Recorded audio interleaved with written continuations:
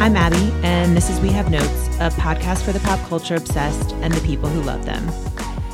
It is also a podcast that was named one of the best of the year by Vogue, which I'm like fucking dying over. So amazing. Liam Hess, thank you for including our little show in your piece.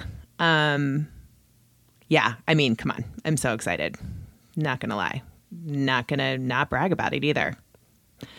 We should all brag about things. It's not a humble brag. It's just a brag. I'm pretty psyched. And it wouldn't have happened without all of you listening and supporting the show and sharing it. And I'm so fucking grateful.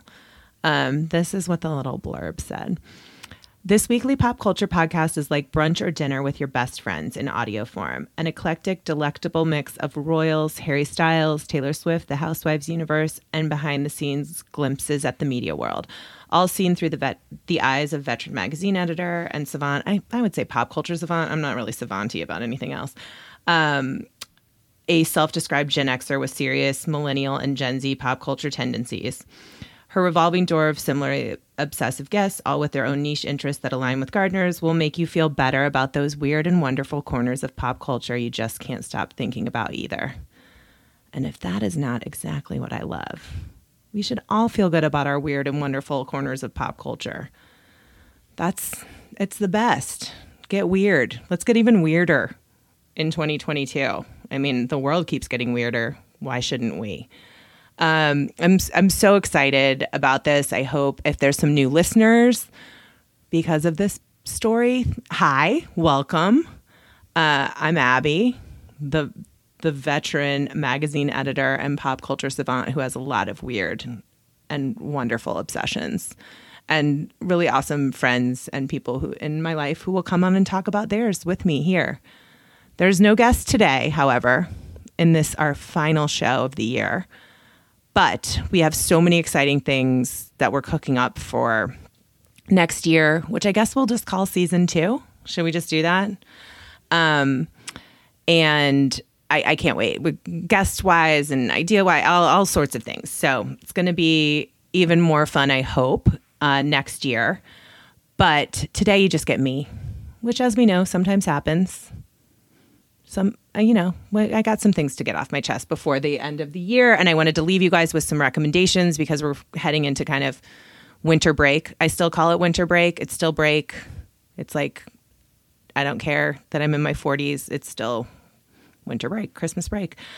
So I will be right back with some of that.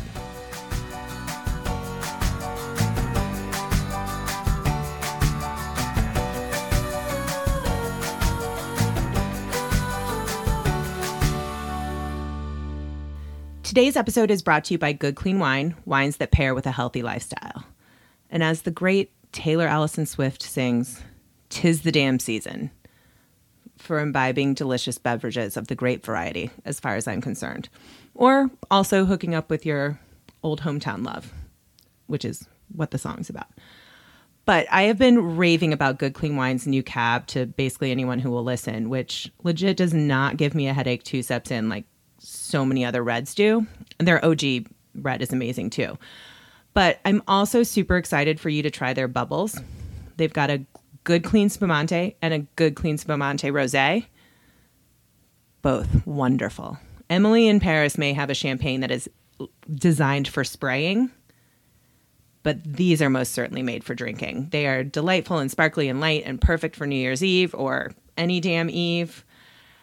And just a reminder, Good Clean Wine doesn't add extra sugars or sulfites or additives or flavors or colors to any of their wines, which is super bomb in terms of how you're going to feel the next day.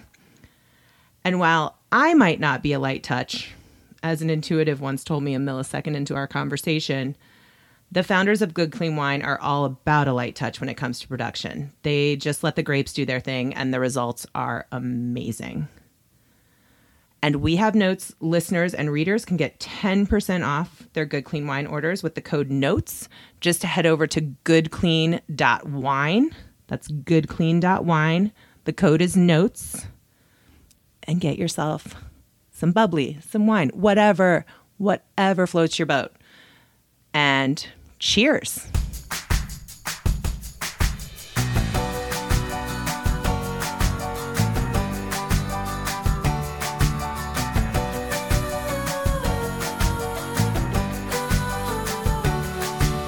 Okay, so I am back with, I thought I'd talk a little bit about what I've been watching lately. It feels like this is a time of year when people catch up on things, who don't obsessively watch everything the second it comes out like I do. And hopefully you'll have some time off to do that and chill and read and watch, all that good stuff. I have promised myself I am going to get back on my books. I was so good earlier this year, and now I've been really bad again. So stay tuned for some more book recs like we had this summer when I was actually reading a ton. And, you know, sometimes you need an escape too from your family, from your annoying uncle, from just anyone in your life. Okay, Selling Tampa. Y'all know I love Selling Sunset so much. Selling Tampa is incredible. The spinoff, obviously, it's in Tampa. We've got a new agency. This one is run by a woman. It's all Black women at this agency. They are phenomenal. The shade that is thrown around at like staff meetings, like Christine Quinn wishes she was this quick. Those girls in West Hollywood better be shaking in their boots because these ladies are amazing. I was so invested in like all the drama right off the bat. I highly recommend diving in. Also, I'm sure, I don't know if any of you are paying this close attention to the goddamn Daily Mail and such, but I feel like this gets a lot of press because Chrishell and the tiny twin that she was dating, who is her boss at on Selling Sunset, they broke up. So this fake relationship has a fake breakup that I think is a direct response to the fact that Selling Tampa is coming for this show. That's what I think. I mean, we're obviously going to see all this on the show, and that's great. I want it on the show, but no one was buying this relationship. It's fine. You need plot. Go for it. But Selling Tampa, get on it. I think we're going to discuss all of these shows kind of more in depth on an episode in the new year. So more to come on kind of the analysis of like why these shows are so amazing, other than that, like the production team from The Hills does them and they look glossy and fantastic. I have also, on the reality show tip, I have been watching, so in my very first episode with Tia, my friend Tia Williams, we talked about Real World Homecoming New York, and we were so into it. We loved it. I mean, Becky's an asshole, but she's always been an asshole. And now Paramount Plus is airing Real World Homecoming Los Angeles. Guys, it's dark. It's really dark. I guess when I think about it, like that season was much darker too than New York. Even though there was conflict in New York, like there was a lot more darkness in LA. And so you've got, the David getting kicked out of the house for trying to rip the blanket off of Tammy, and Beth S. like kind of calls him like, that's what rapists do, David, and all of this, and he gets kicked off the show. And so they're obviously revisiting all of that, and Tammy and David and Beth are all back. Beth S. And it's like David has seemed to have like a pretty hard life, and it seems like maybe he has some substance abuse issues. And like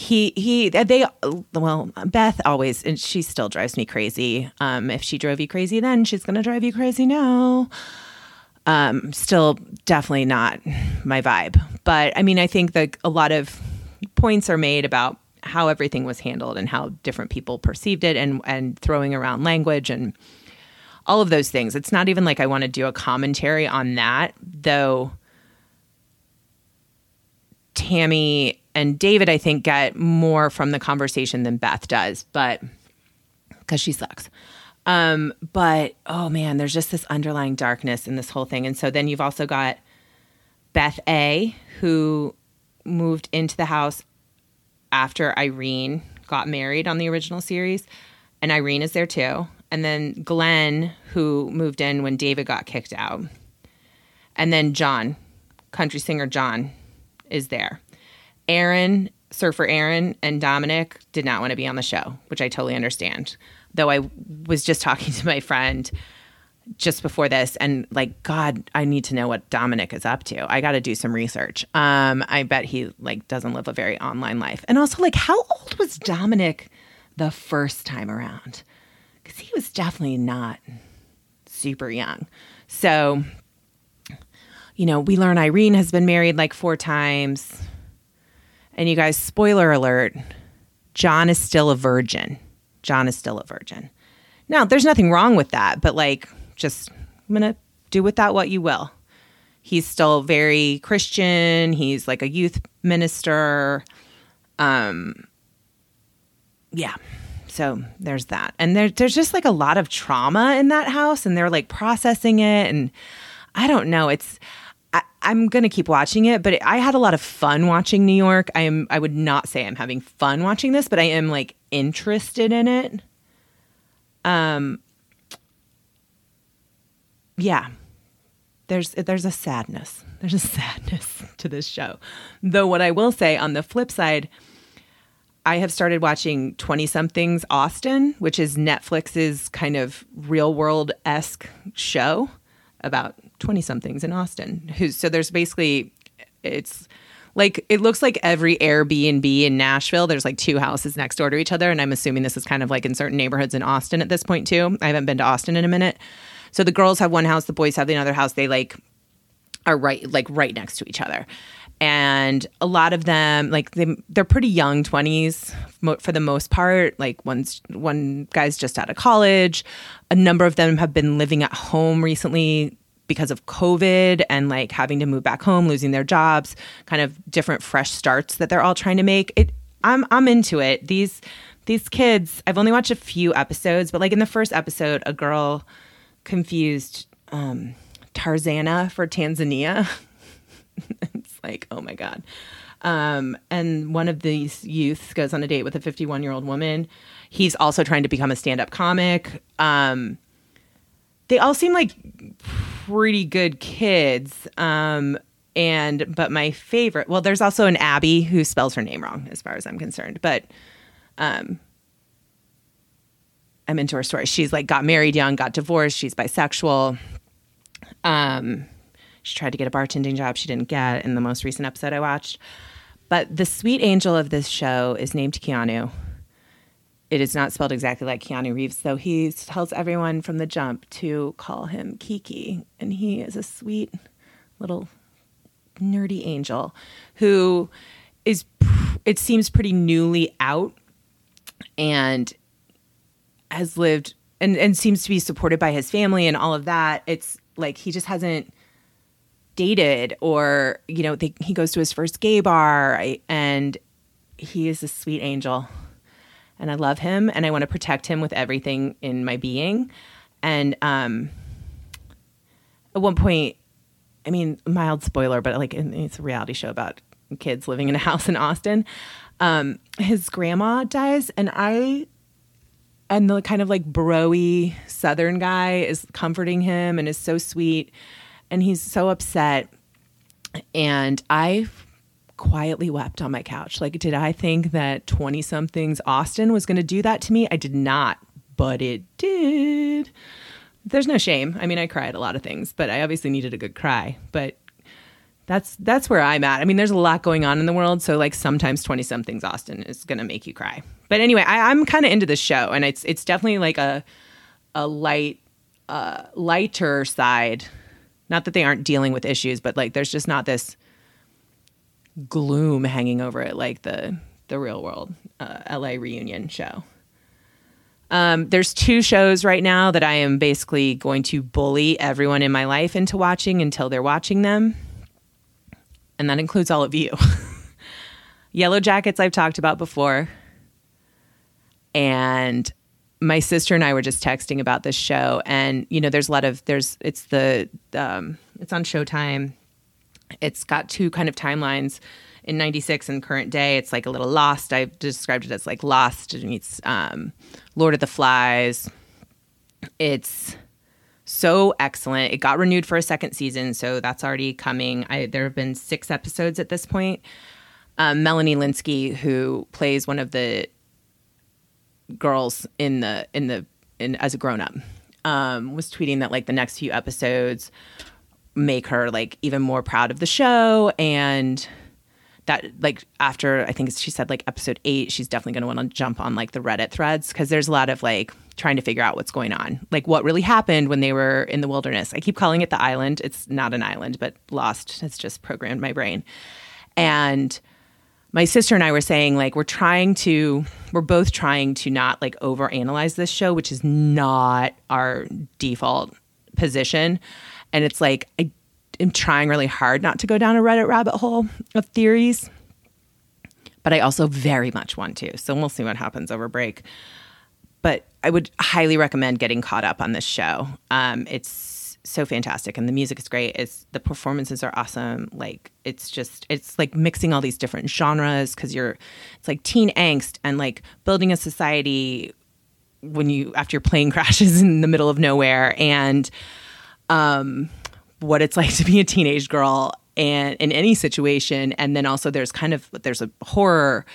It gets kind of gruesome at times in that way. And then there's the mystery of like what's happening in the future and who's trying to find out what really happened in the wilderness. And I'm so into it. And then Station 11, which is on HBO Max, which started last week. They dropped 3 episodes, and I think they're doing like maybe dropping 2 more this week. This is a book. It was a book, and now it's a show. I did not read the book. It was a very popular book.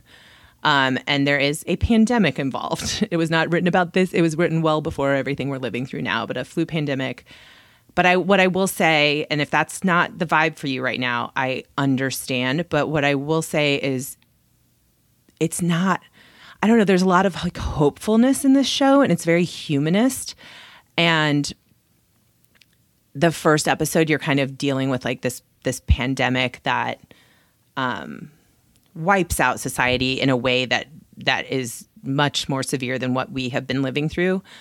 And then you're kind of looking at the rebuilding of the world in certain ways through certain character stories. I don't want to give too much away. But it's also very much about like, so far anyway. And again, I didn't read the book, so some of you may know some of this. And I've heard there's some really nice changes from the book, but again, I can't speak to those. About the survival and the need for the survival of art and theater and writing and performance and what that brings to a society, which is obviously very important to me. And that those are the things that survive, like Shakespeare and this traveling troupe in the kind of after times that goes around performing, and has kind of like this, like, I don't know, they're like the Dead on tour or something, and but they are performing the classics and doing Hamlet, and it's phenomenal. The performances are out of this world. I am so into it. There's a young actor who plays a young actor who in the kind of beginning scenes is like in King Lear, who is so good. Matilda Lawler is her name. And Mackenzie Davis, who was in the one episode of Black Mirror that didn't feel bleak as fuck. I mean, it's all bleak as fuck, but like less bleak. San Junipero, which... Remember, we were so obsessed with Black Mirror, and now we like live in Black Mirror. And this woman, Danielle Deadwyler, she's so good in the show. Lori Petty, an icon, Lori Petty. Really, there's just like so many juicy female roles, but there's also Gail Garcia Bernal and Himesh Patel, who was in that movie where he's the only one who remembers the Beatles, Yesterday. Also, Caitlin Fitzgerald is good on this show, and she was on Unreal and Sweet Bitter, and then Tabitha on Succession. Also, Epperly on Gossip Girl for all my Gossip Girl peeps. So definitely check those out. We'll be talking more about them in the future, I think, for a long time to come. And of course, so this episode will drop on Thursday. So I'm recording it on Wednesday. So did I wake up this morning and start watching Emily in Paris? Absolutely. Is the show as messy as ever? And is Emily the least interesting thing on the show? Yes. Is it still so entertaining? It's not good, but it's entertaining. And I'm into it. And I like going back to Paris. And I like ridiculous over-the-top outfits. It feels like it's the right moment yet again for this show. Lily Collins still has the great eyebrows. Her character's an idiot, but that hot French guy's still there. I like all her coworkers at the agency. Hilarious. Again, she's the least interesting part of the show, but it's super entertaining. I've watched 4 episodes. I'm sure I'll be done before the weekend hits. And then I will be right back with some of the stuff I'm excited about coming up over break and right after.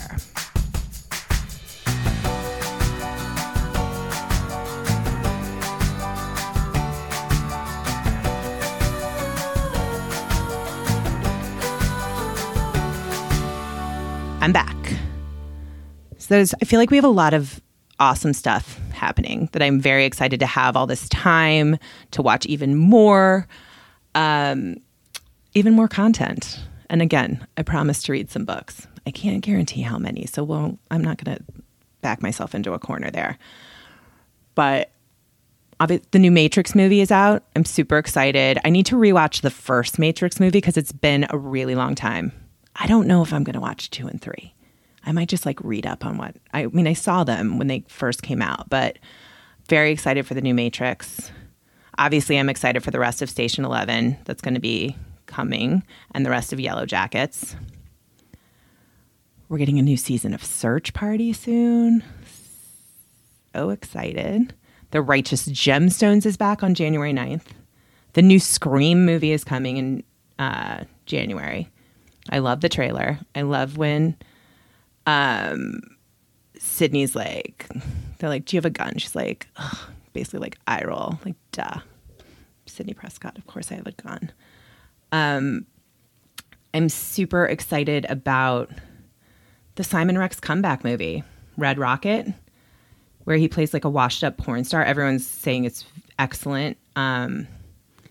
Nomi Fry has a profile of him in the New Yorker that's great. New Yorker really crushing the profile game. I mean, they always crush the profile game, but on a roll. From Jeremy Strong, the Allison Roman, the Kirsten Dunst, now this Simon Rex one. But anyway, Nomi Fry, the writer, compared the energy, the character's energy, Simon's character's energy, to Jax Taylor from Vanderpump Rules. And I'm great.